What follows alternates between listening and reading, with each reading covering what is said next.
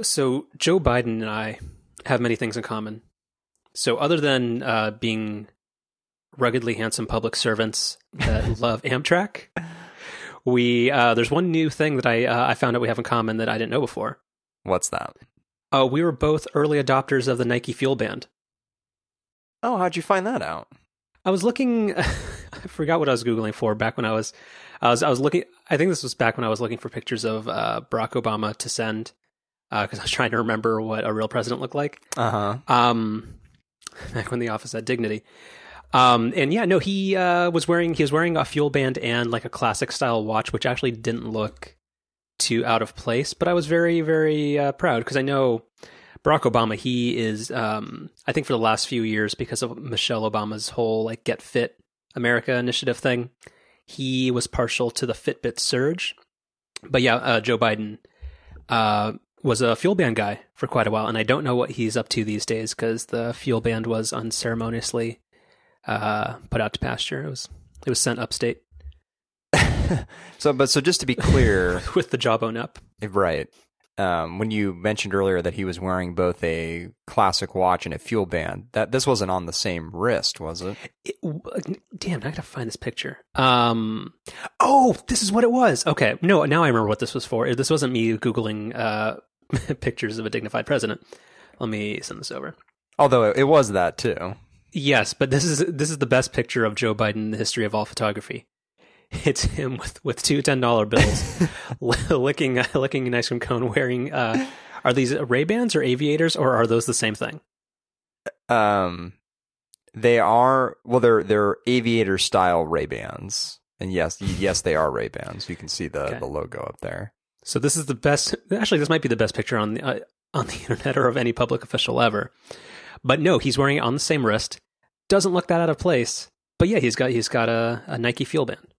Yeah, no, I mean this is a wonderful picture, so I don't want to take too much away from it, but I can't get fully behind the watch and Fuel Band on the same wrist. I think it's fine. If anybody's going to pull it off, it's him. So there's that. But and he does. Speaking of Biden, you sent this to me today, but I feel like it warrants mention on the show. The woman who brought her little golden retriever puppy, who was named after him, so it was named Biden, and it got to meet the actual Joe Biden today, and then proceeded to take a nap. I forget where they were, but anyway, wherever they were going, the puppy decided it was okay just to take a nap, like in the middle of the walkway, and it was kind of adorable. So hold on. So if anybody wants to look up that dog, it's Biden the Golden on Instagram. It's pretty gosh dang cute. In the caption of this picture, find somebody who looks at you the way Joe Biden looked at me. Unfortunately, that reminds me of, there was that picture going around yesterday of Cruz during the Gorsuch hearings. Did you see that one? I only saw the thing where Darth put up like the Zodiac font stuff next to it. So there was that, but then there was another picture going around that Cruz is sort of just being the slimy whatever he is. It's just like he's got his like elbow on the desk, and he's got his kind of chin resting in his hand, and he's sort of just like looking longingly at Gorsuch as she's talking, and it's you can feel the slime just coming through your monitor.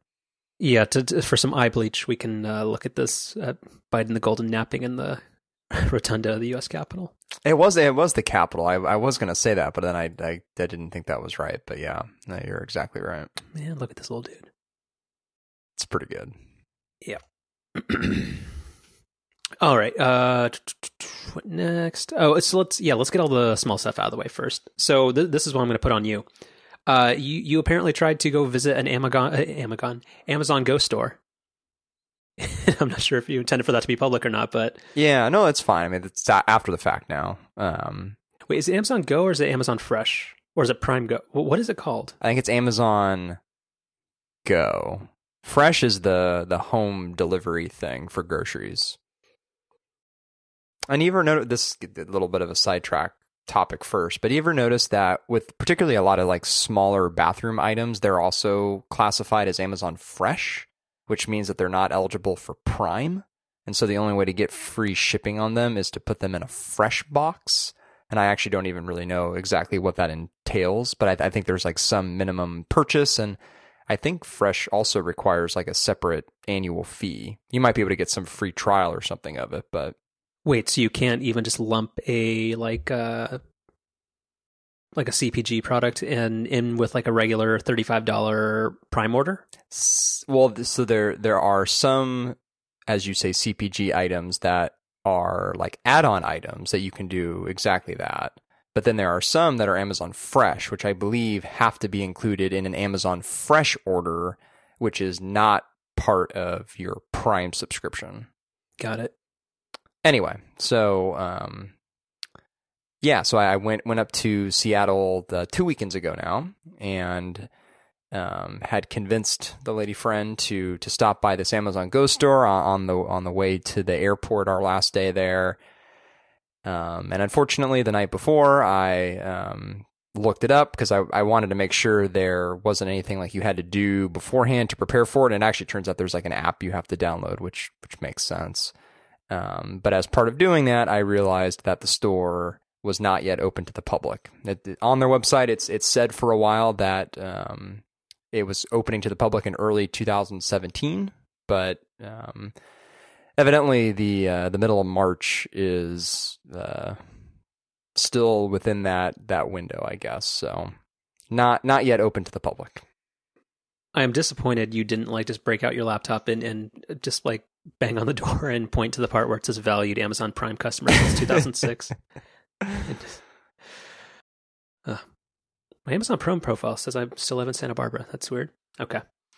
How is that possible? I don't know. It still has my picture of Alan Greenspan on here. Have you just been shipping things to Santa Barbara? No, apparently you have an Amazon profile that it's some kind of social profile, and that's kind of weird.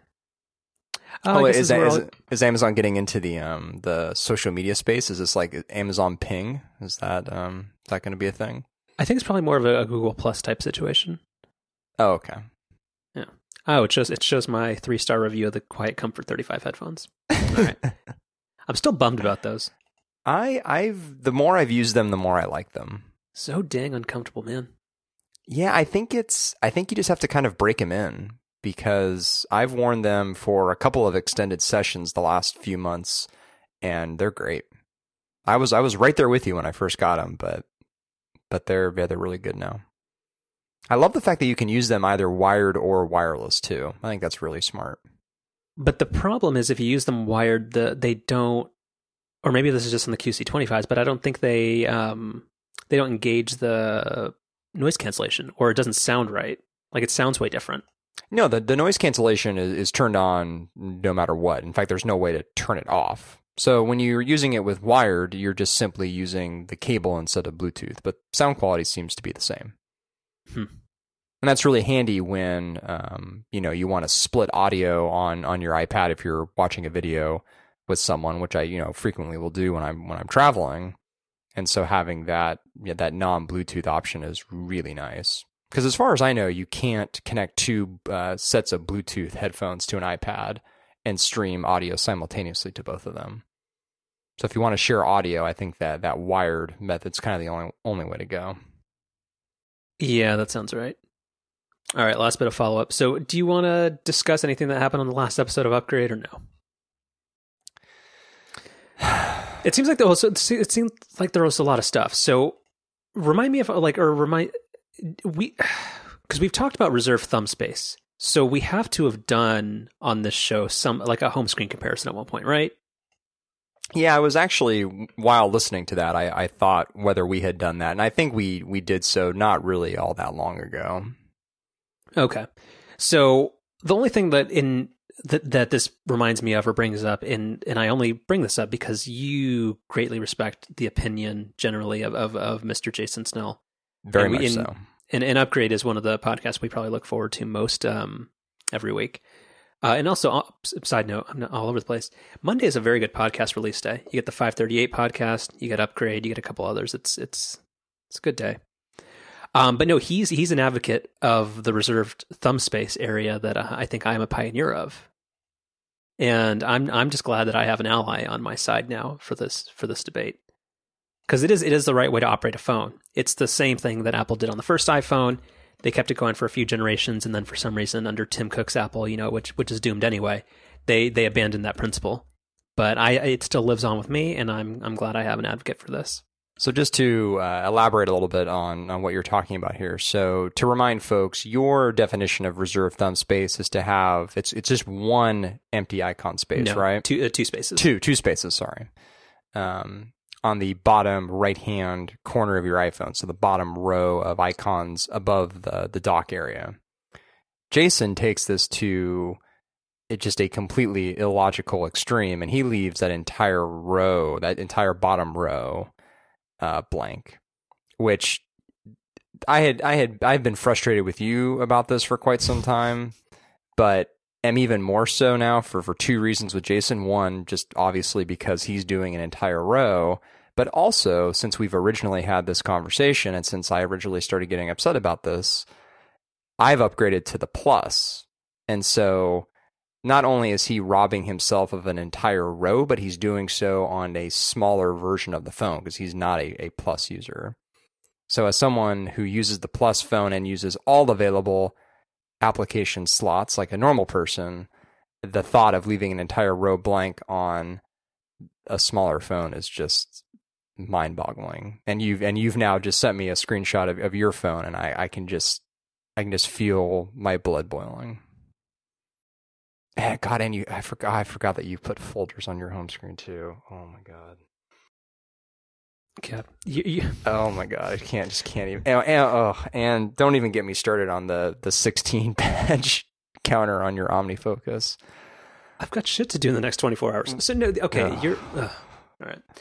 So you're wrong in a lot of ways. First, you're right. You're wrong about having an iPhone 7 Plus, which is like just verifiably a bad product and you should feel bad for having it.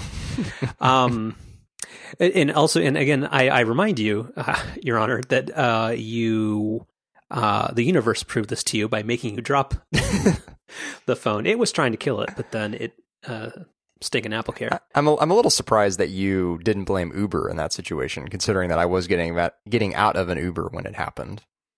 I thought you'd find a way to blame Kalanick or something. No, he's got his own situation. Yeah. But yeah, so you're wrong about the 7 Plus. So that's well, actually, what's the grid on the 7 Plus? Do you get an extra row? Are there 7 rows? The one time I don't have my iPhone here at the desk. Hold on. All right, I will direct everybody to keep looking at Biden the Golden.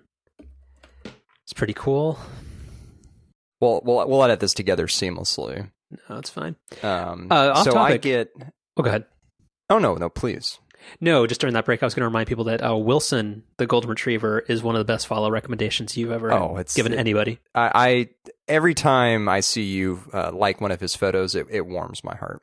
I feel so bad about his current situation with the cone. Yeah, well, he's still such like an awesome guy. It seems like he's almost on the mend.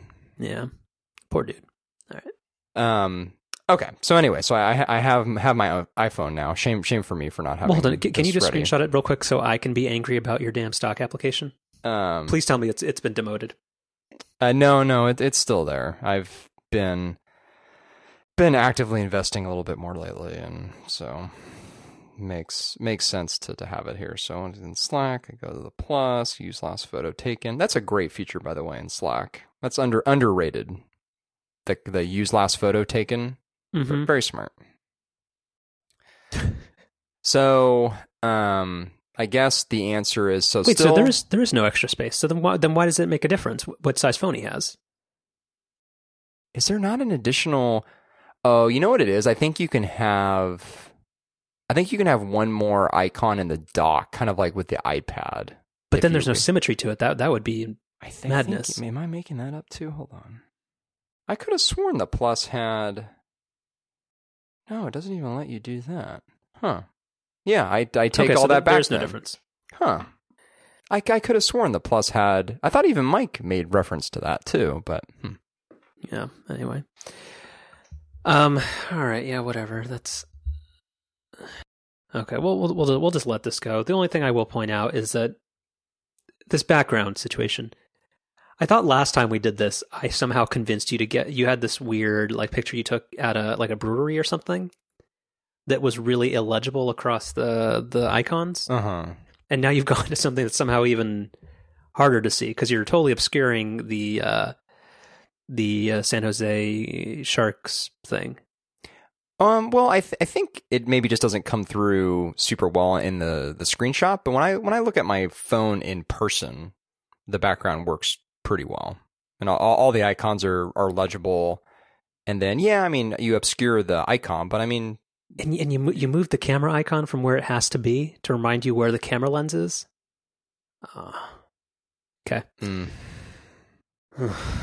I have thought about maybe after that episode of Upgrade, thought about maybe taking the camera app off my home screen. No, Jason's completely wrong about that. He made a lot of sense. No, because Control Center's a mess. There are certain people who advocate that the clock and the camera should not be there because they're so easily accessible with Control Center, which is a lie and a bad way to live your life. Because Control Center is notoriously unreliable if you happen to be listening to music. Like, it just seems like it's always on the wrong window. It's on music controls when you want something else. It's never on music controls when you want it to be. So no, camera needs to stay there. It just needs to stay in the upper right because that's how God intended it. I don't think I mean so much relying on Control Center, but 9 times out of 10 that I access the camera, it's through the left to right gesture on the lock screen. Yeah, still. But I guess it does happen often enough where my phone's already unlocked and I want to get to the camera. And to your point, if you hide the icon, the only effective way to do that's through Control Center. And I still feel like, I mean, how long has Control Center been around? It's been since iOS 7. 3 or 4 years now. I still feel like I only get that thing to come up like 60% of the time. That gesture from the bottom of the iPhone, I don't know if it's something with me or what, but I just do not find that to be reliable at all. Yeah, a little bit of a mess. And I think the other part that's sort of a disaster, at least for me anyway, is swiping left or right to get between the different, I don't really know what you would call them, cards or whatever in Control Center now. I always feel like I end up like accidentally tapping on a button or something when I mean to swipe left or right. Yeah. And you still can't force touch on the like the Wi-Fi and Bluetooth buttons, which you really should be able to. Yeah, that's really odd. Yeah. So force touch or whatever. But it's weird because they added that functionality to like the settings app. You can force touch and it'll give you some additional options. So it's weird that they didn't add that to Control Center when they did that. Yeah.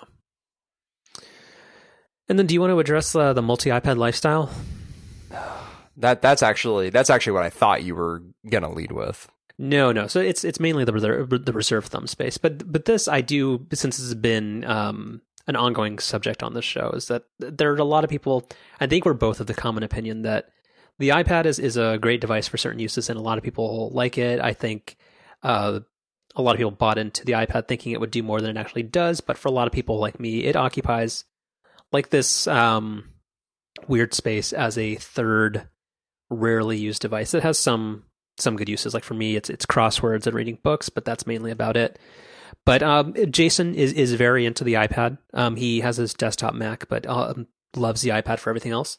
And then Mike Hurley, the other host of Upgrade, is very, very, very, very into the iPad, and actually coined what's called the multi-iPad lifestyle, which means that he has both a 13-inch iPad and a Baby Pro that he uses, and he uses them entirely differently, and he will frequently use them at the same time, as opposed to using a Mac and just having two windows open at the same time.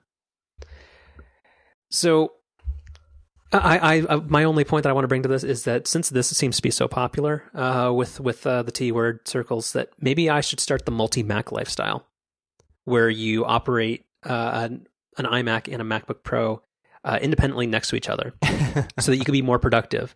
Because as Mike says about iOS. He just prefers the way iOS works. I prefer the way OS X works.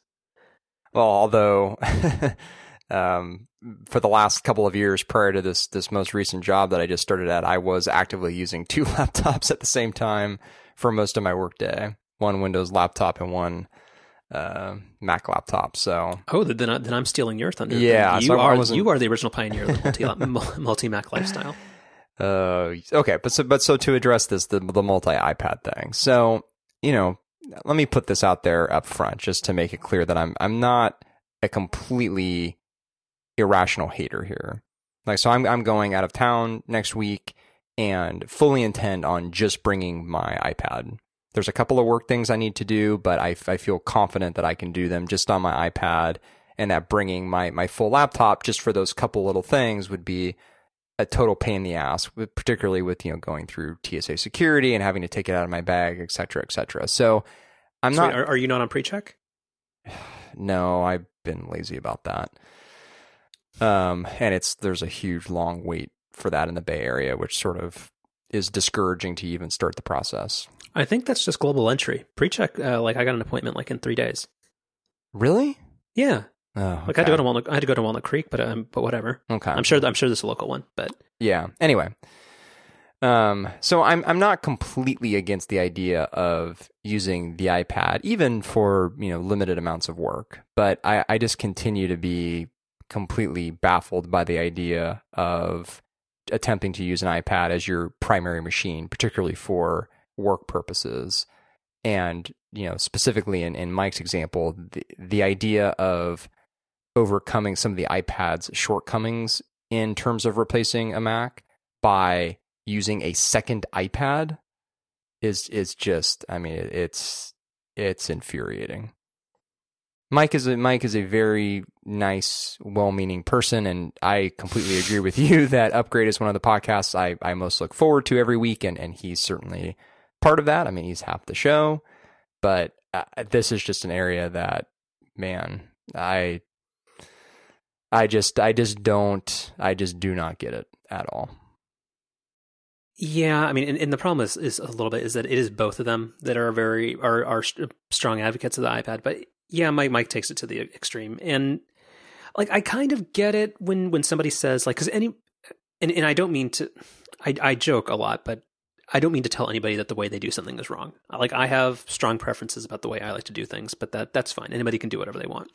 My only problem comes in when people will go through just such extraordinary lengths and hoops and do things in a really impractical way, just mainly to prove a point or just show that it can be done. I don't know. Yeah, I get the appeal of an iPad, but for actual capital W work, sometimes you actually need just use a real computer. Once Apple gives the iPad the time of day and actually gives a shit about whatever they think the next generation or revolution of computing will be, then we'll talk about it. But as it stands now, the iPad, the multitasking features are still abysmal. If you haven't, let's say you're not just switching between having Slack on one side and Safari on the other, picking a second application to use is dang near impossible.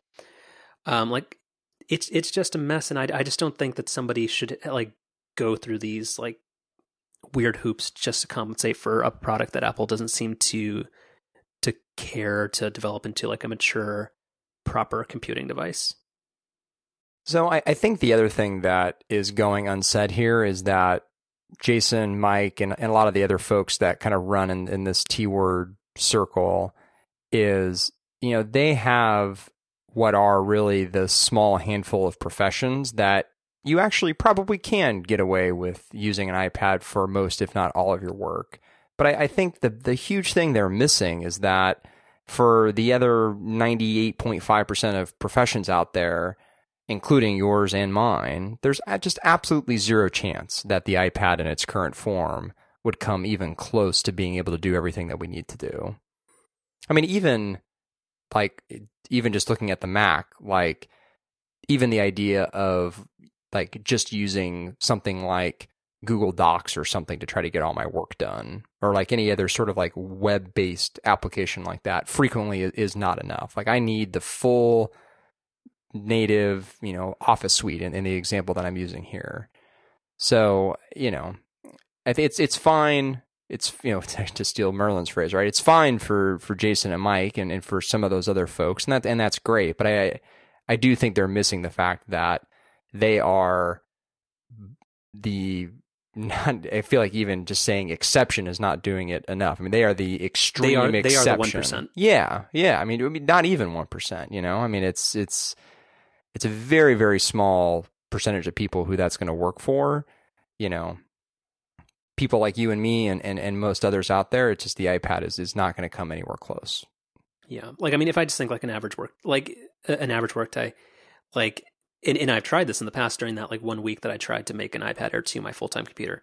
But like it is impossible for me to like use Slack, use Excel, and use Citrix in a row.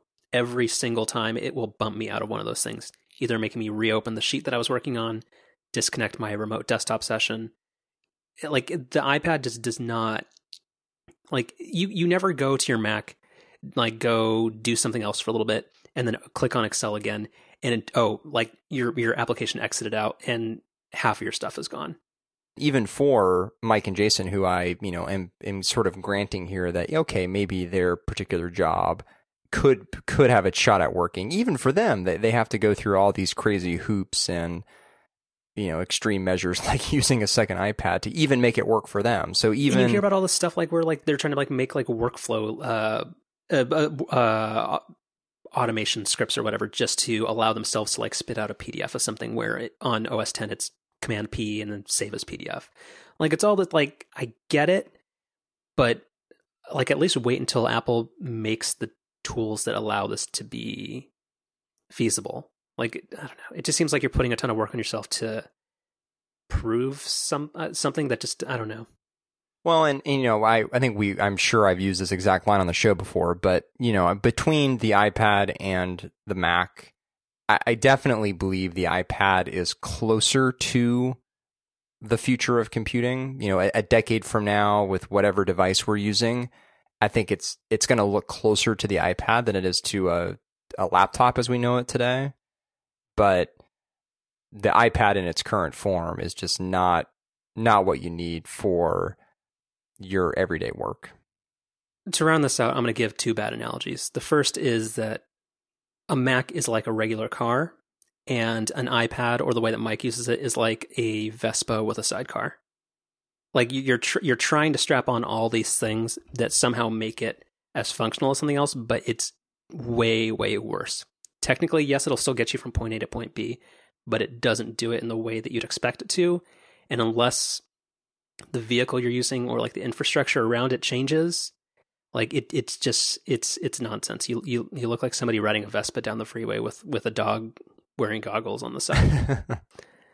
That's the 12.9 inch in the Baby Pro.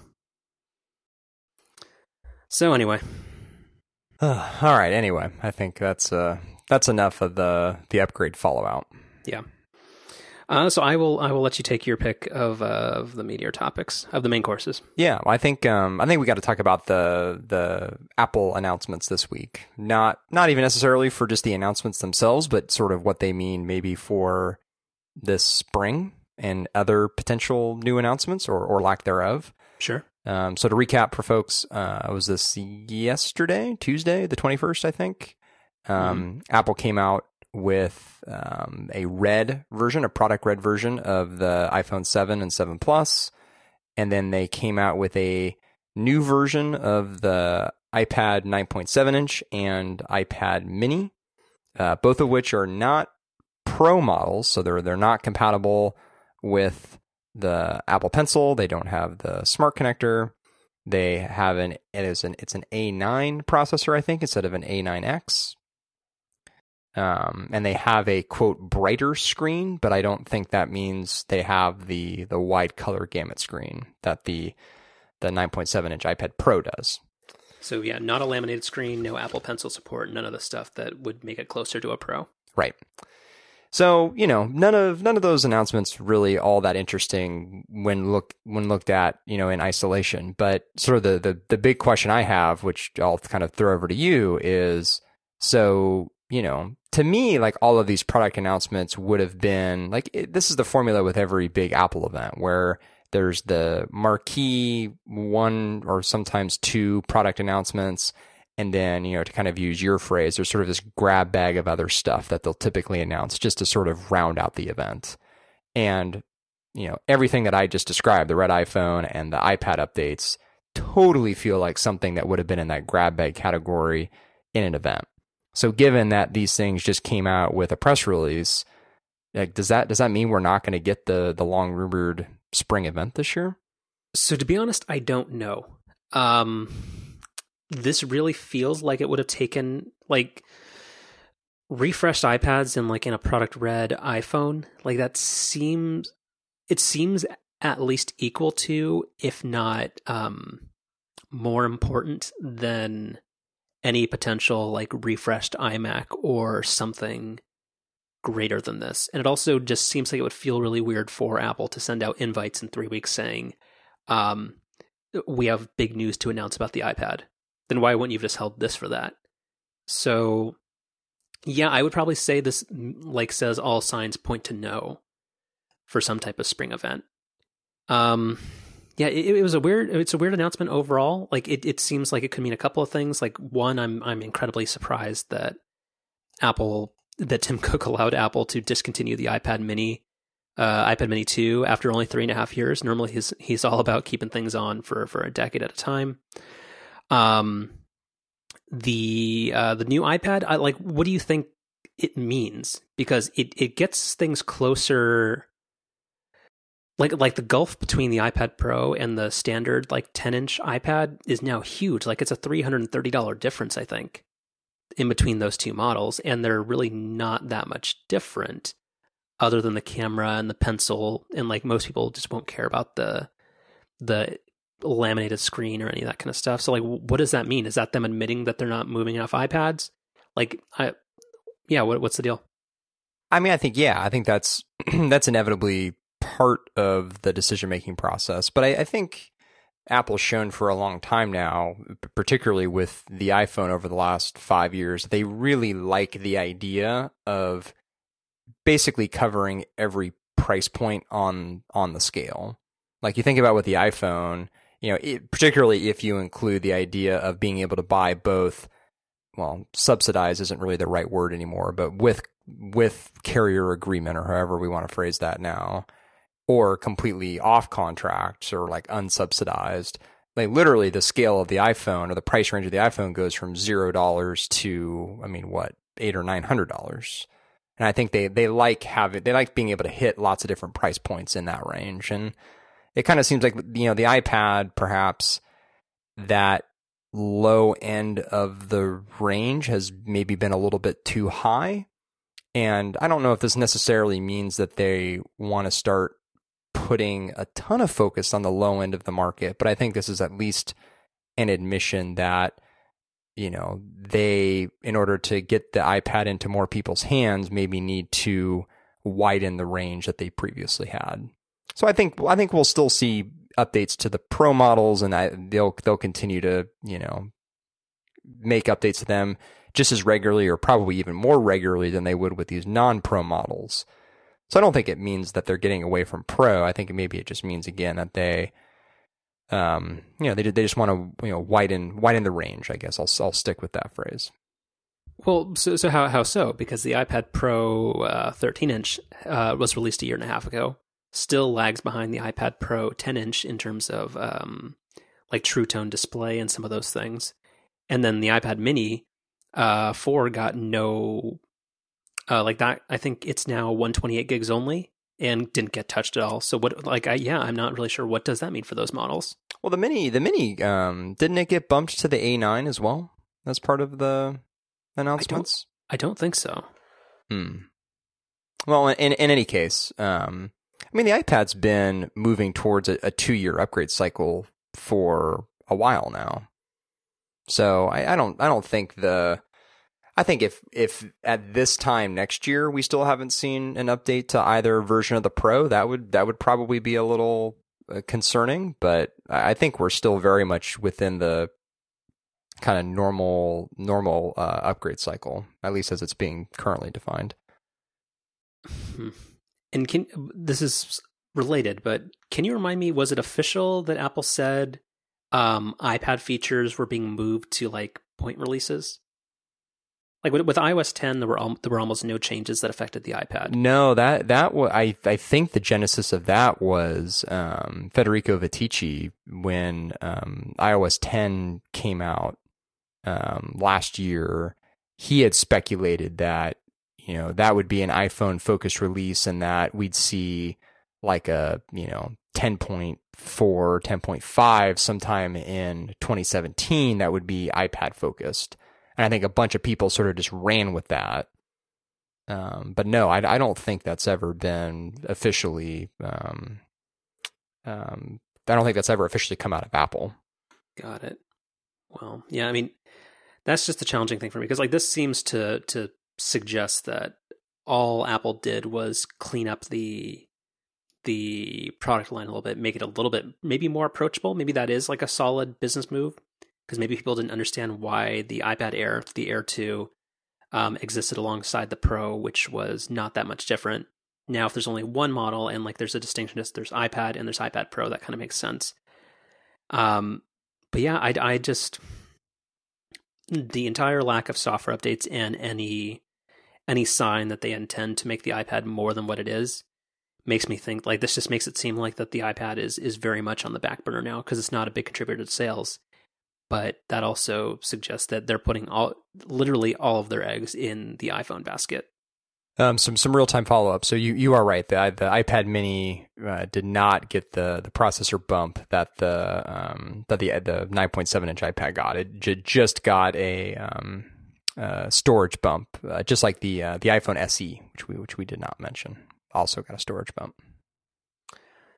Yeah. And then also we got new product red iPhone 7s and 7 Plus. Oddly, or maybe not oddly, I don't know. Does the iPod Touch, which a product that hasn't been updated probably in 4 years, which I mean, doesn't really need their attention. There's a product red version of that one. Is that one white on the front? Is there a product red version of that? Oh yeah. Oh no, I guess no. That one is white on the front. But yeah, like when they said they were they're making this new color for the iPhone 7, I was like, oh, that's actually kind of cool. Because I've always been a huge fan of the product red edition products. But yeah, it's white on the front, which seems to make no sense whatsoever, or it just doesn't look good. Like, how cool would a black and red iPhone look? Yeah, so when I saw the headline, I just saw the kind of the main picture they initially put out, which was the back, and then I kind of got busy in the morning at work and didn't really follow up with it initially, and just totally assumed that it would be black on the front, and thought, yeah, like that'd look pretty sharp. And then it wasn't until later in the day that I saw a picture of the front, and I saw that it was white, and I think I slacked that to you and was just super confused. Yeah, kind of weird. But also, it's kind of weird to release. Well, actually, maybe it's not. But like, the phone is due to be replaced in like 5 months. I don't know. This kind of feels like, remember when the white iPhone 4 was delayed? Mm-hmm. It didn't end up coming out until April. Right. Oh, it just seems weird. Yeah, well, so if there's a special edition iPhone SE, because that won't get revved in September. I don't know, that seems to make more sense than a 7, but I think on one hand you're right, but I mean, most people don't need the latest and greatest iPhone. Even if there is a version of the iPhone this year, as is being rumored, that is a significant step up from what we have today. Not everybody's going to want that. In fact, even when that phone is released, there's still going to be tons and tons of people who opt to buy an iPhone 7 or a 7S or whatever. So, I don't know. For those people, having a phone come out, 6 months in advance of a new model coming out, I don't think is a big deal. And for the people who it is a big deal for, like you and me, we just know not to buy it. Yeah, but I guess my next thought would be, does the iPhone 8 or whatever come in this red color? No, I don't think so. Not initially. That just seems weird then. I don't know. Not really. No. The product red thing has I don't think it usually comes out with the first iteration of anything they do. It's almost always something that they add later. I don't recall Product Red ever being part of like the initial announcement of a product. Yeah. Okay. So is that pretty much it? Yeah, I think so. I mean, the biggest question is the one that I posed to you up front is, so what does that mean for the rest of the spring? Like, is it now radio silence until WWDC? Which, you know, if that's the case, Apple's sort of gotten away from big product announcements at WWDC. So then does that mean we're not really going to hear much until September? Like, I don't know. I don't know what that means. Yeah, I mean, I think that's probably the case. It would be very, like, again, if anything was going to come out in the next 2 months, it seems like this stuff could have waited. Maybe the iPhone color would have come out, but the iPad refresh, I'm not really sure that makes a difference. Because there's no big software release that's coming along with it that justifies it. Right. And again, none of this is really terribly new other than the minor bump to and renaming of the iPad Air 2. So on this note, I will briefly touch on something. Well, actually, maybe not too briefly. We don't do anything briefly on this show. Because we were getting into an offline meaning off the show, but online meaning it happened over the internet, argument as to whether or not we should talk about what was brought up on the Accidental Tech podcast by Marco, which was just kind of a complaint about like what is Apple's problem with shipping things and kind of what was the whole deal with 2016. And he, of course, is thinking of it in a very like power user type way, where most of his frustration lies with the neglect that's befallen most of the Mac products.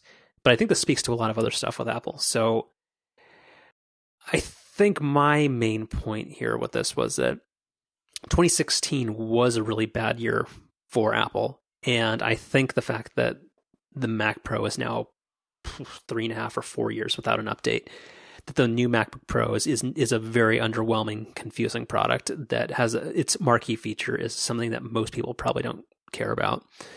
Like what is the deal with Apple? Like, does anything about the company need to change? Like, what is going on? My reading of it, which is what I shared with you offline, is they're simply focusing on the things that matter to them more. And when I say matter to them more, I mean two things. One, the obvious one, right, is just financially the iPhone represents an overwhelming majority of their revenue and profits. But then I think maybe even more importantly, and this is the point that I think is the better counter argument to the idea that Apple's sort of losing their focus or looking at their lack of updates to the Mac as being a problem. And that's iOS, or at least some form of iOS, and iPhones and iPads, or at least some form of that type of device. That's the future of computing, not a traditional laptop. So for both financial and sort of just kind of larger future of technology questions, focusing on traditional laptops and desktops it's just not the right answer. So I guess I can't really think, or I guess I'd like to hear from you sort of what's the counter argument to that? Why should Apple spend a lot of time and resources updating devices that are a very small part of their business comparatively, and which are likely not where technology's going? Several reasons. So first off, I think it's misguided. I disagree with a lot of your points. So I think the iPhone, yes, it makes up the lion's share of their revenue and of their product sales. I think like last quarter, it was like 68 or 69% of their total revenues. And that does make it an extremely important product. But the fact that the Mac and other products are being so poorly neglected, it would suggest that the iPhone would be making much greater advances than it actually is. Because we're in the third year of the iPhone 6 life cycle. The iPhone 7 is not an iPhone 7. It's an iPhone 6S E. Like, we discussed this when it came out. So I fail to see where all this dedication of resources is going.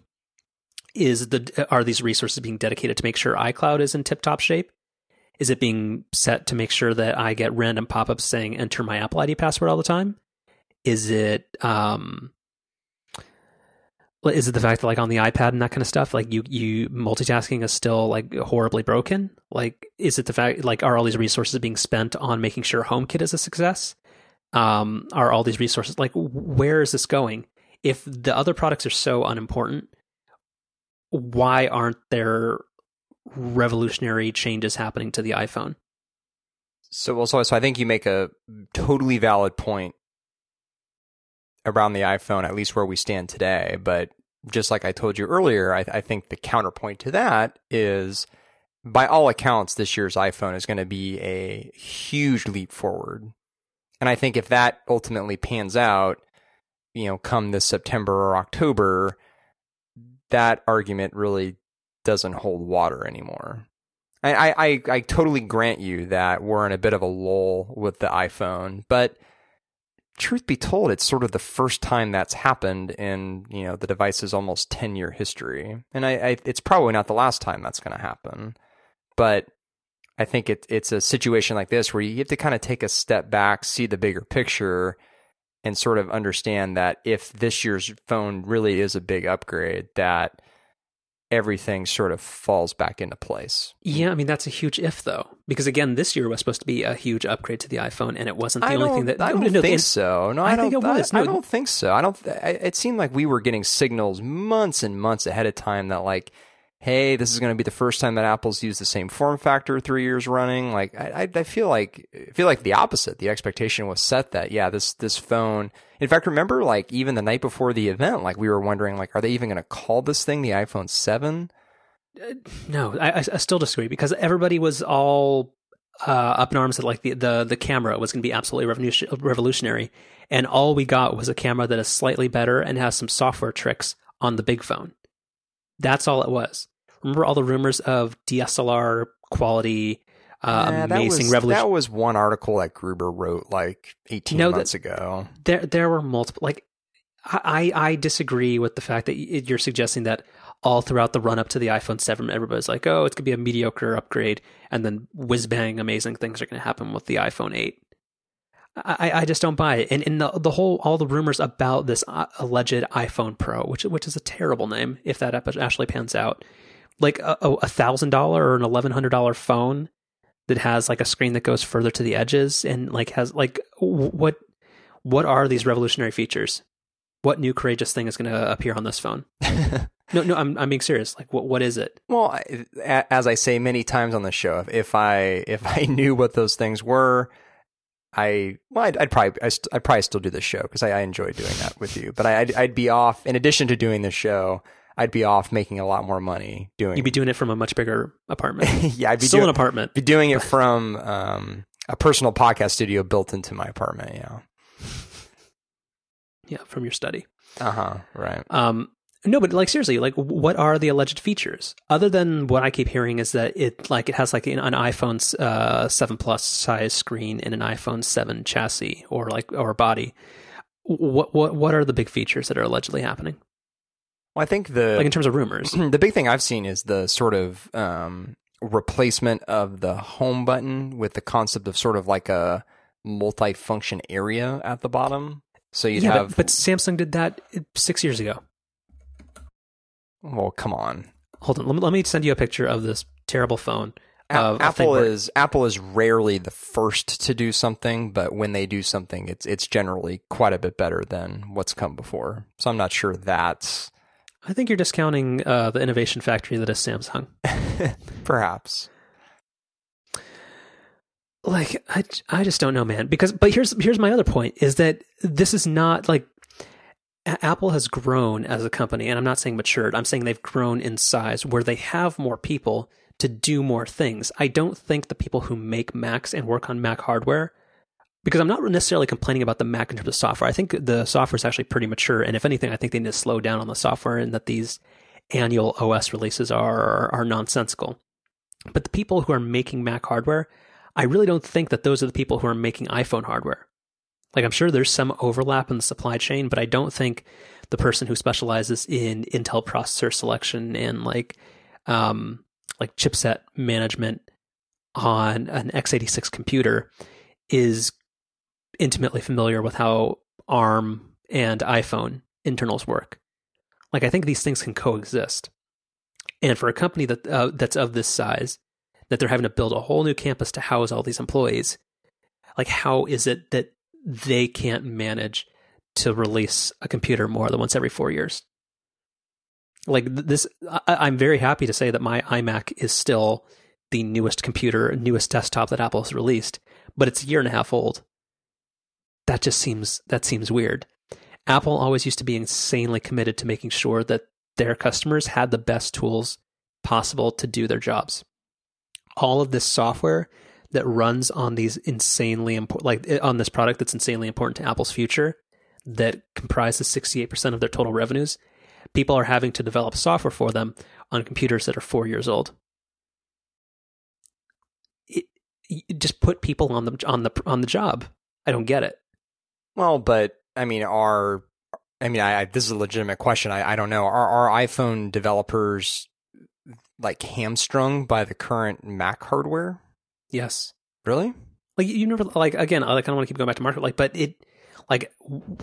Xcode on like this weird 4-year-old Mac Pro that's still, and that's the other thing with the Mac Pro, which sorry, I'm not actually going to end up answering your question because I'm going off in a different direction. But the Mac Pro, you can say like, oh, whatever, it's not a very important product that doesn't move a lot of units, so therefore Apple doesn't care to give it the attention. Which, whatever, okay, sure, let's say that's a valid thing to say. For a 4-year-old computer, it has literally never taken a price drop. Why does that computer still cost $3,000 for what amounts to a very slow computer? Like that's just like, I don't even know what that says about Apple, other than just like disdain for your customers and just being, I don't know. I just kind of did a Google search to see what would come up here.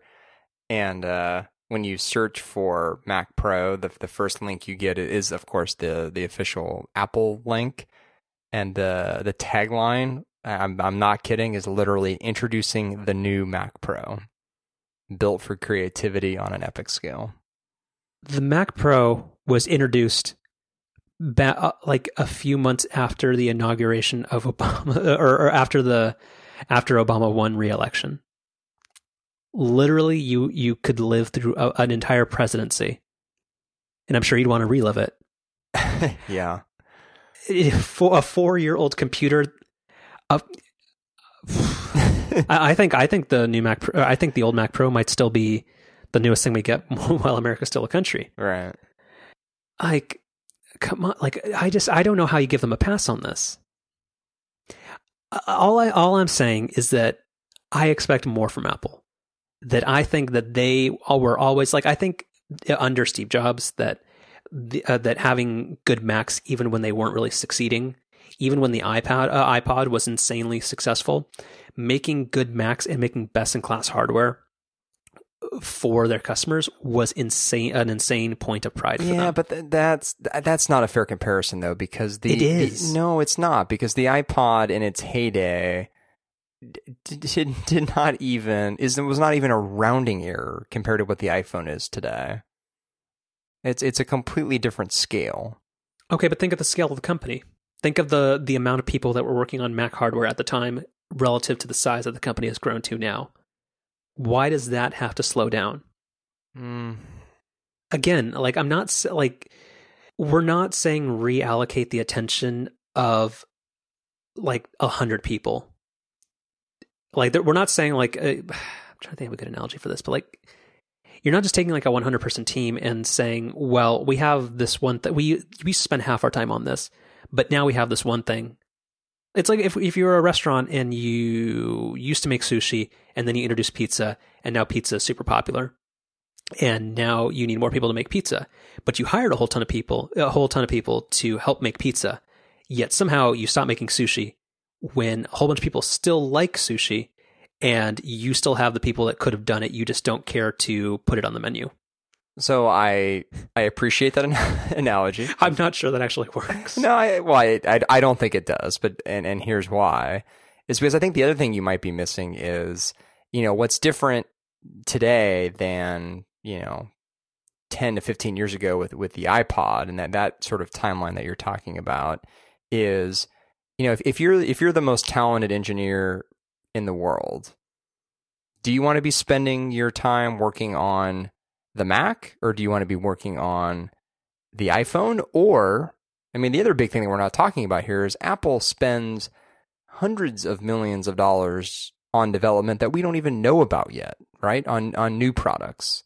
So I think that's the other big issue is, whereas in, again, the time period that you're talking about, let's say 15 years ago, if you were a really talented hardware or software engineer, the idea of working on the Mac was still really exciting and is something that you'd really want to do.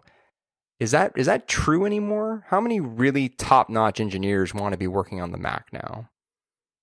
I'm guessing that number. That number is a lot smaller than it used to be. Maybe, but again, I think you're misreading the problem. The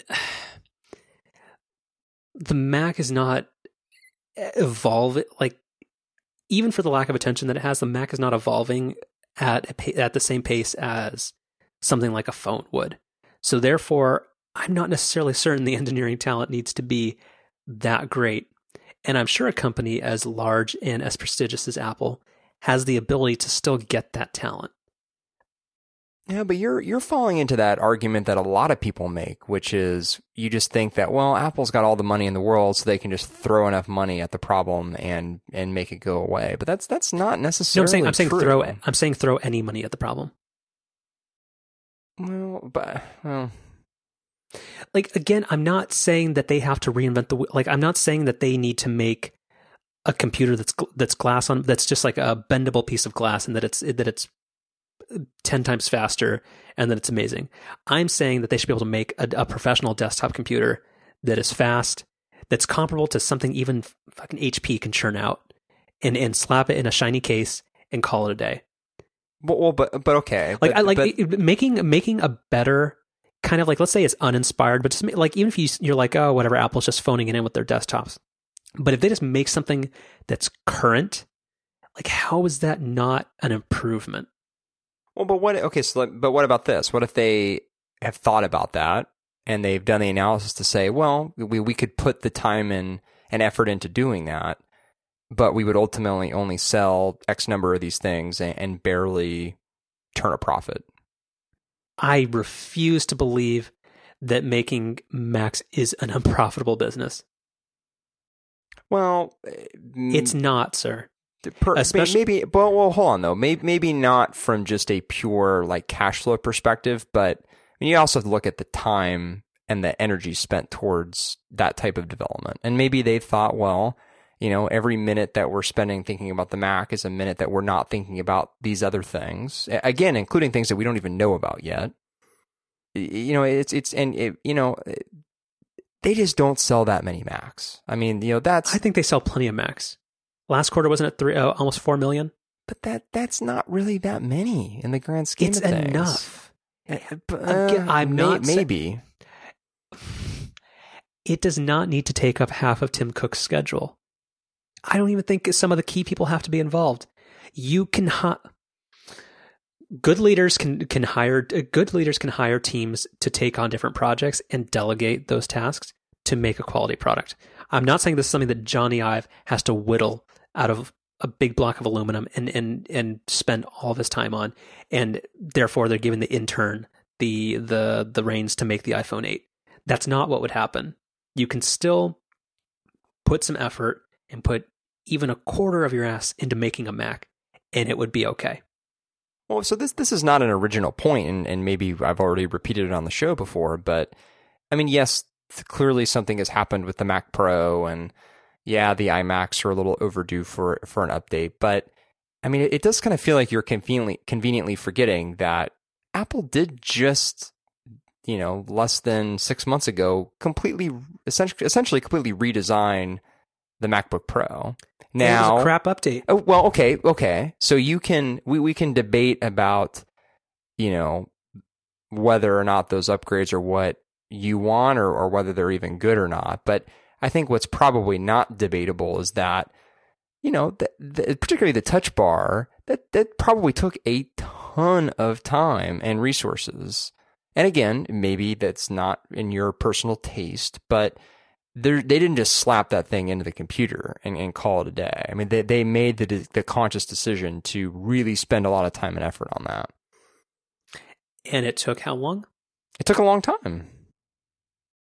I mean, it took, the last major refresh was probably when they first rolled out Retina displays in 2013. Yeah. So it was about 3 years. But and how many new iPhones were there in that time? A lot, as there should be, because exactly. Because the iPhone is way more important to the company than the certainly. Mac is. Absolutely. But what I'm saying is they can make more than one new Mac every 4 years. They can, but should they? Yes, they should.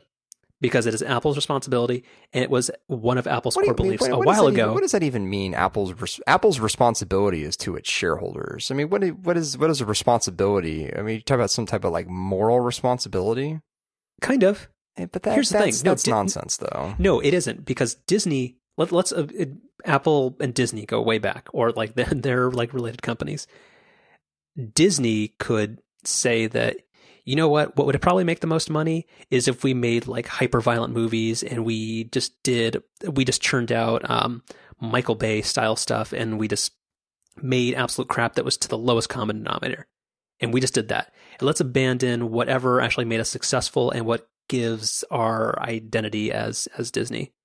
But they don't, and they still make animated features and this kind of stuff while expanding their body of work. Because like, don't they own like Star Wars and Marvel now? Yeah, they do. So isn't Star Wars the iPhone? No, but Star Wars, they're coming out with a new Star Wars movie every single year from 2 years ago into the foreseeable future. Sure, and they still made Zootopia, and they still made that other stuff. Like, they're still making other things that are synonymous with their brand and that are valuable things. I'm not saying they have to make movies that they make movies that they lose money on, but there's still other things they do because that's what they do. But Apple's doing the same thing again. They just completely redesigned their number one selling computer. After 3.5 years, and it's not, and it's great for people who like sawed off half their fingers because they don't need the key travel anymore. Like, this is not going anywhere. Sorry, I was going to say to end the topic. I was going to say, let's just agree that you're wrong. But you are, man. I just think that as a company grows, there's at least, can you concede the point that the price of the Mac Pro should at least be less? Yes. Oh, absolutely. Absolutely. The Mac, clearly something has gone awry with the Mac Pro, and it is a complete and utter embarrassment where the Mac Pro is today. Indefensible. So this again, I'm not sure we solved a lot of problems here. But again, my closing argument is just that Apple seems like fundamentally it has this responsibility, and it's a responsibility I think they've taken on in the past for a long time, even when Apple was doomed, that they make the best possible computers they can. And in particular, when you have a product as important as the iPhone, you want to make sure that the people who are developing the software that makes your product so damn successful so that you can move all those iPhones every quarter, that you make the best possible tools for them. So unless Apple is going to choose to make Xcode for Windows, they should make computers that are worth buying.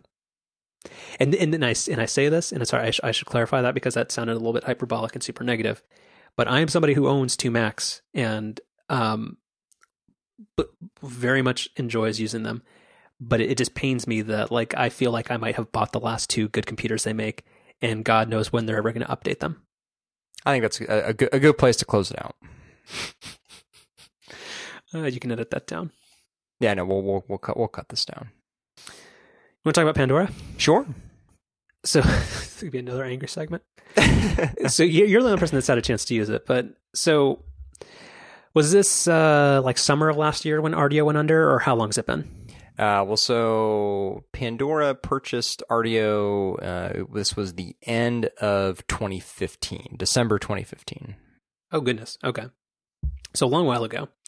So I think about a week ago now, Pandora released officially Pandora Premium, which is their $10 a month kind of we do streaming too type offering.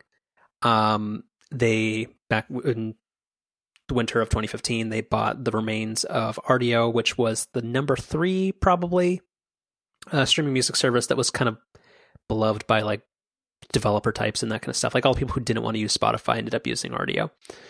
So now they from the ashes of Rdio is Pandora Premium, and they released that, except it's not really available to almost anybody.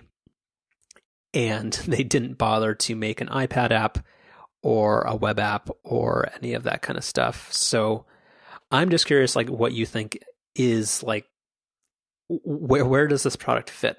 Because it's like 5 years late to the game compared to everybody else. Like even when people thought Apple was super late to the game, like this feels even more so. And the fact that it launched without actually launching just seems weird. Yeah. So I think to address that last point, it's a staged rollout, which I think is sort of in step with what they've historically done. Even my personal experience with the rollout was weird, where, the articles I had read indicated that you would be like notified when you were upgraded to premium, because essentially what they were doing was they were saying, hey, if you're an existing Plus user, which was their ad-free service that allowed you to have more skips and replays, if you were a Plus user, you're going to be the first ones to get premium, and you'll be notified when you're upgraded. And I think the deal is if you're a Plus subscriber, you get premium at the Plus price, which is $5 a month as opposed to $10 for the first 6 months. So with me, I didn't get any notification, and instead, a couple of days before premium showed up on my phone, I started getting this banner message whenever I would use Pandora on the web that would say, hey, as a Pandora Premium user, we just want to let you know that the premium features aren't available on the web yet. And so the first time I saw that banner, like I immediately went to my phone, and I still just had Plus there. And again, it wasn't until a couple of days later where the premium stuff kicked in. No notification or anything. It just literally, I opened the app one evening and it was like, oh, you have premium now. So yeah, kind of a weird rollout. So, rollout issues aside, I have been able to use the service for about a week now. And, it's exactly what you would want it to be. It's very, very much like Rdio. And, we were total Rdio fanboys for a long time, notwithstanding the just crazy bugs that were in that Rdio app, which were just beyond comprehension.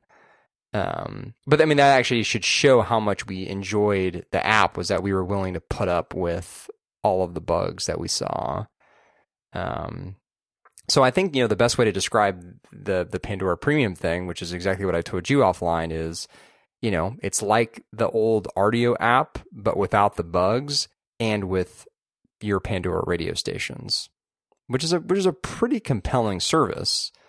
But I think, the question remains, is it too late? Just because you have so many people already kind of bought into either the Apple Music or Spotify ecosystem. And I think that's just what we're going to have to see play out over time. I think Pandora's argument is that they, continue to have this huge, almost 80 million person audience on their radio service, many of which are not subscribed to one of these other services, or even if they are, perhaps could be persuaded to come over to Pandora for their on-demand needs. And I think, that's just a big open question that we're going to have to wait to see play out. Like, could really see it going either way. Well, I'm glad to hear that your experience has been positive so far. But so what is your call? Do you think it is too little too late? If you just have to like bottom line it, what do you think? No, I guess I don't think so. Because, the number of people who are paying for one of these subscription services is still really small. And I think there's been a recognition. So if you take a big step back with the music industry, obviously for years and years and years, going back to the late 90s and early 2000s, the industry fought tooth and nail against the idea of at first downloads and then kind of eventually streaming services. And it really hasn't been until the last couple of years that the industry has recognized that, like it or not, this is the future of the industry. And I think, I mean, just to be as blunt about it as possible, in large part because of that resistance, they've enabled this black market or this gray market, I think, as Pandora likes to use the term of, where a bunch of people are basically just listening to music for free, whether that be through YouTube, which kind of tends to be one of the biggest sources, or through other means. And, you know, I do think that over time that gray market is going to get squeezed. I mean, there's always going to be people who just straight up pirate music and you're just going to have to live with that. But I think there's going to be a recognition by the industry to kind of, you know, cut down on the, like, you know, to use Spotify as an example, to kind of cut out a lot of those ridiculously discounted trials they do, or to go back to the example of YouTube, get rid of a lot of the just free music you can listen to there. So I think there's going to be a shift towards really trying to get people to subscribe in larger numbers. And so if that actually pans out, and if a larger percentage of people who, you know, use these streaming services ultimately do end up paying a monthly fee, then I think, you know, Pandora could be positioned to capture a lot of those folks. But again, that's another big if. Yeah. So I mean, I think you're, that's a lot to chew on. I think you're right in a lot of ways, where there is still like a massive untapped market of consumers who are gonna zig or zag one way and pay. And subscription paying music services are not going to go away. And a lot of people, have not made that choice yet. So no, that is a good point. I was maybe thinking it was probably too late, but no, that's a good counterpoint. But I still think for those people, it's still a very easy choice to think of the big two. Because I mean, nobody actually uses Rhapsody or Napster, right? Like I don't know their subscriber counts, but are they big? No. I think when you look at the big music players now, you think of, I think the big three are unquestionably Apple, Spotify, and Pandora, and you can, depending on what metrics you want to look at, you can slice and dice the order of those three. Then I think you sort of have a second tier where you've got Google and you've got, surprisingly, Amazon. I think Amazon service is pretty popular. Oh, yeah. Particularly just because it comes bundled in with your Prime subscription. In fact, I actually just had this happen the other day where the lady friend was listening to an album on her laptop, and I just asked her, like, oh, like, what are you using to stream that? And she said, Amazon Music. I was like, oh, okay. She's like, yeah, just like, she's a Prime subscriber, so she just gets it. It's like, oh, yeah, okay, that makes sense. And then, I think after Google and Amazon, like SoundCloud fits in there somewhere. I mean, they're kind of in a weird spot, and kind of always have been, because they play a lot more into the kind of user generated stuff, whereas these other services don't really do that. And then I think beneath all these guys, you'd have the like Rhapsodies and Napsters of the world. Okay, yeah. But I think my concern here, and I am somebody who I've been a paying subscriber of like Pandora One probably since like 2010, or sorry, Pandora Plus now, or Pandora Premium soon, eventually. And this just feels like I don't know if their heart's going to be in it entirely, because I don't really understand how you launch what's supposed to be like your big splash into this very competitive market where it's a low margin business, and you're in one of the biggest possible competitor you could have. Apple has just jumped into it with like very generous 3-month trials and all that kind of stuff. Like, it just seems like if you're gonna do this and you're gonna try to pivot your business a bit, or at least add some big new offering, that you have to go all in. And doing this weird staggered rollout where you have like big fanfare that the service is debuting, but it's only available to a very, very small subset of users. and you don't have a web app or any way to listen to your computer. No web app, no Mac app, no tablet application, no Apple TV application, like nothing other than mobile, which is, to be honest, like it is, as a counterpoint, is the most popular way that anybody would listen to this.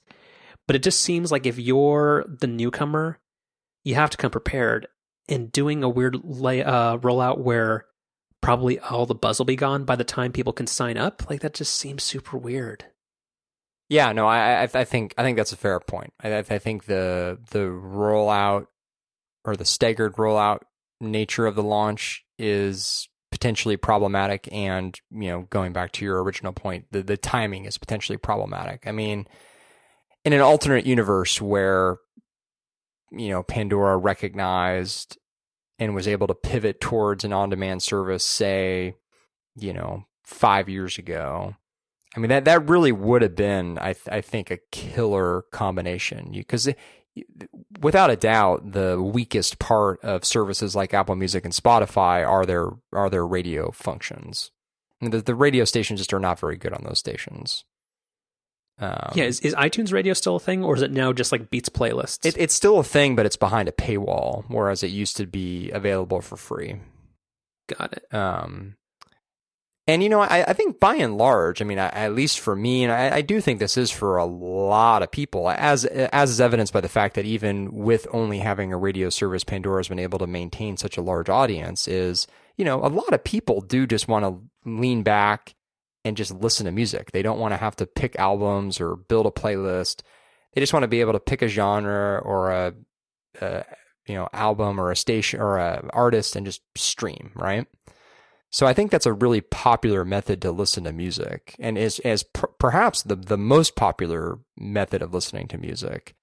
But it's not the only way people want to listen to music, and I think it unfortunately it took Pandora a little too long to realize that, and they also had a lot of baggage with having a very hostile relationship with the industry for a long period of time, and a lot of things got kind of mixed in there. But I do think it'd be an interesting alternative universe to see what would have happened if Pandora was able to do what they're doing now, again, like maybe 5 or 6 years ago. I think that'd been really interesting to see what that would have looked like. Yeah, so of all the positive things I've read about the new service, it does sound like Pandora has adhered very closely to it is very, very easy and quick to start listening to something you'll probably like. So, I mean, that sounds like a very promising feature. Yeah, I mean, and there's a lot of really smart things. I mean, they right out the gate, they expose a playlist to you, an on-demand playlist to you that's literally just a list of every song that you've ever thumbed up, which is pretty neat.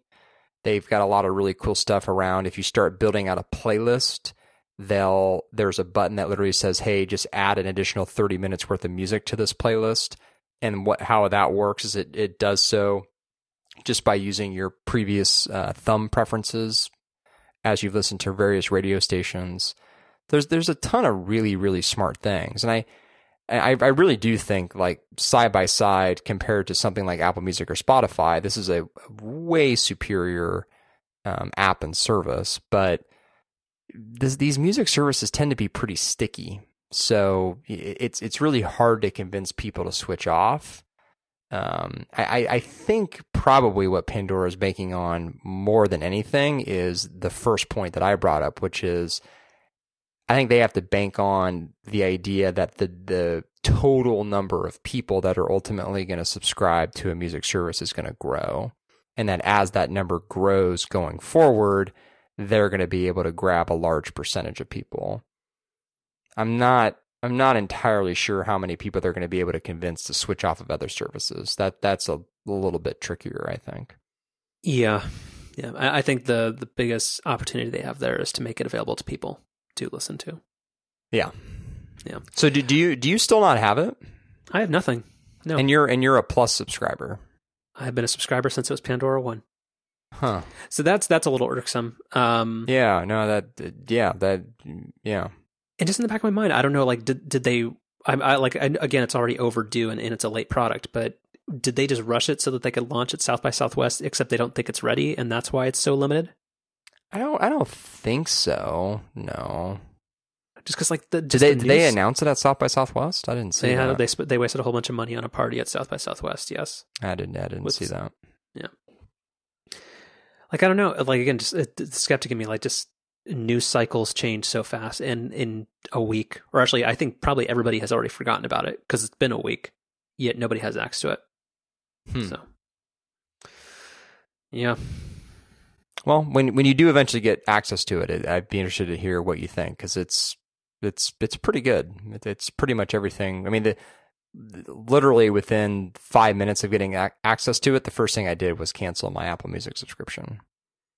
Wow, that's very decisive.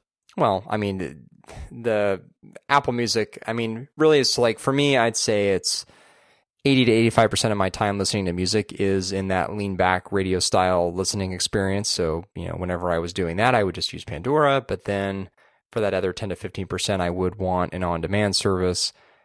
I couldn't stand Spotify's mobile app, and their desktop app wasn't much better. So I was kind of stuck using Apple Music, and it was fine, not great, but fine.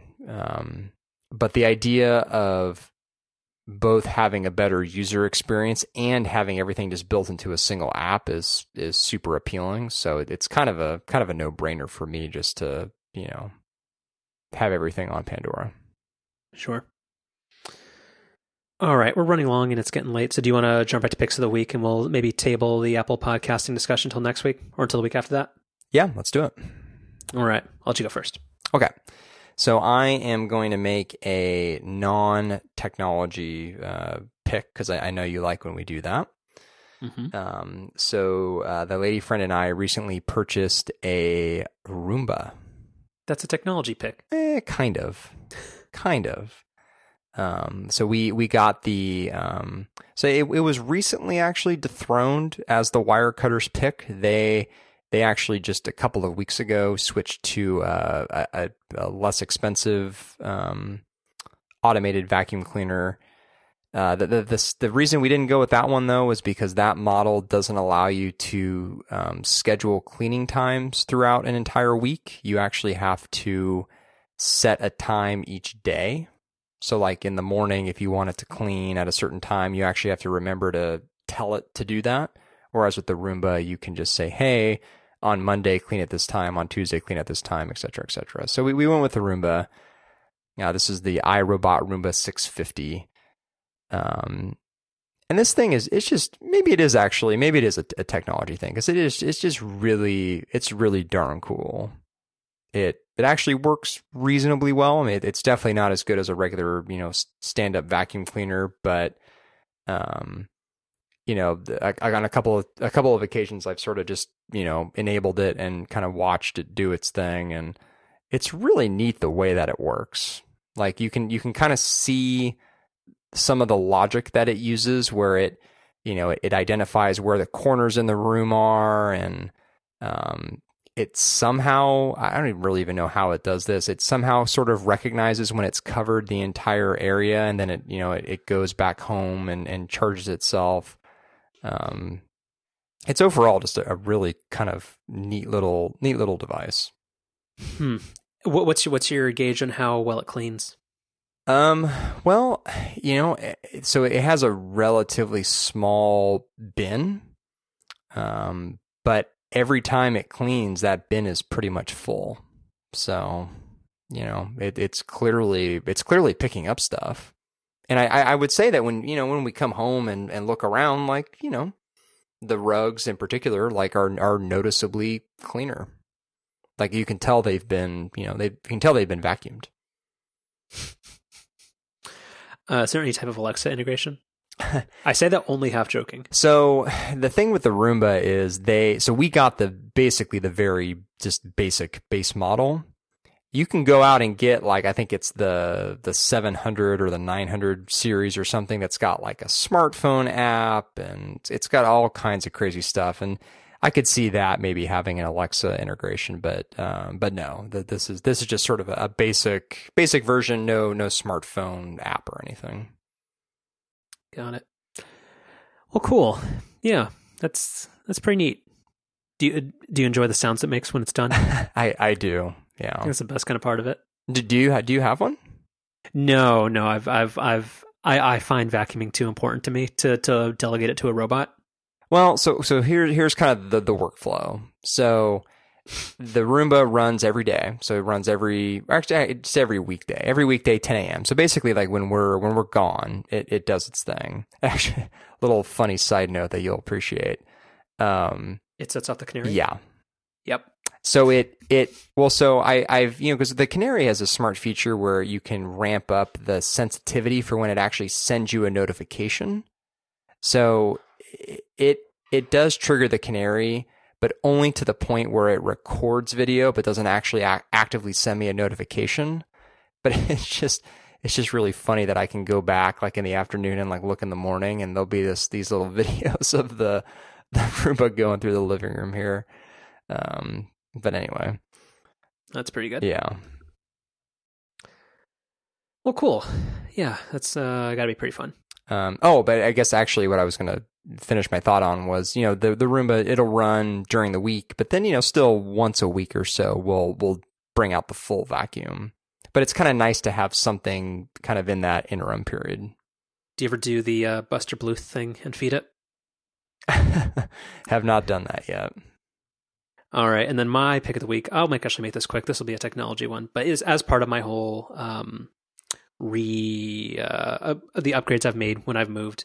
My pick is going to be the Bose SoundTouch 300 soundbar. It's pretty good. It's Bose's competitor most closely to the Sonos Playbar. It's an internet-connected soundbar that works off of optical, Bluetooth, and Wi-Fi.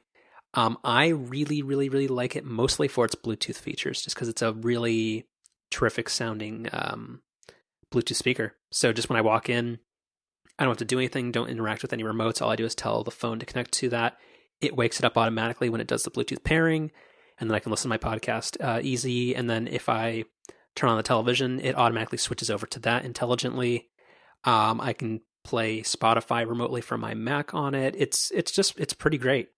Doesn't need a subwoofer. Sounds awesome. Yeah, very highly recommended.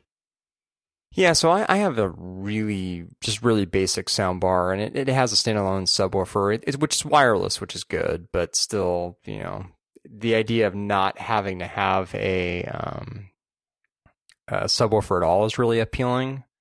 I guess the thing that I can't get over, though, comparing the one that we have versus something like this is, I live in an apartment where I have to keep the volume pretty low most of the time. So it just feels hard to justify, because I think we spent like $140 on ours. Kind of feels tough to justify spending the extra, $660 or whatever. So this one was $699. I don't know. For me, the big difference was that, like, also, I try to be an incredibly considerate neighbor, and that's why the importance of no sub was really important, because I don't want to bother the people below me. Because even if you play something at like a lower volume, if you have that sub like on your floor, it's not great. But yeah, I don't know. It's clean, it's small, and it gets the job done. So I don't know. I'm happy with it. So how do you have this connected to your TV? Just optical. Yeah, okay. Yeah, it supports HDMI ARC, which I finally looked up what that actually meant. It's a way to use one of your HDMI ports as just an audio relay, but it also uses HDMI CEC to allow you to control the soundbar volume and input controls using your TV remote. Got it. But since that had a much thicker cable, and I already have a universal remote control, I just used the thinner optical cable, and it's been working out fine. Well, and considering that our TV only has 3 HDMI ports to begin with, not that I'm bitter about that, I don't know why you'd want to dedicate one to this. Yeah, well, I only have 2 things I plug into my TV. Yeah, just because I'm not a gamer. Just Apple TV and TiVo. Yeah, I kind of went on a rant the other day with a friend about this, where the 5-year-old Samsung 1080p TV that I replaced for this 4K TV we have, it had 5 HDMI ports, and again, this was like 5 years ago. I don't know why we're going backwards with the number of HDMI ports most TVs have. Even that LG TV, the OLED TV that we lust after, it also only has 3 HDMI ports, which is just kind of frustrating. I think that's fine. If you need more, you probably have a receiver, or you can buy an HDMI switch. Yeah, but see, that's the thing though, and I was talking about this too. HDMI switches start to get really weird with 4K. So do USB-C peripherals, but you're all about this. Your whole point during the Mac discussion was that the MacBook Pro is the be all end all of the future. No, I didn't once give an opinion about USB-C. I actually had it's funny you bring that up. I actually have a coworker who just started this week who we ordered a new MacBook Pro for, and he got one of the new non-touch bar models. So that only has 2 ports, so therefore he only has 1 port. so he has, USB-C, and he's got this big dongle connected to it, like this like hub thing connected to it, where he's got, all of his like USB-A and all these other connectors to it, and it's just it's a mess. I think that's called innovation. Yeah. Anyway, all right. Cool. And just a scheduling note, we will be off next week, but we will see folks on April Fool's Day. No, not beginning of April. Not really. For first week of April. Maybe that was your first April Fool. Exactly.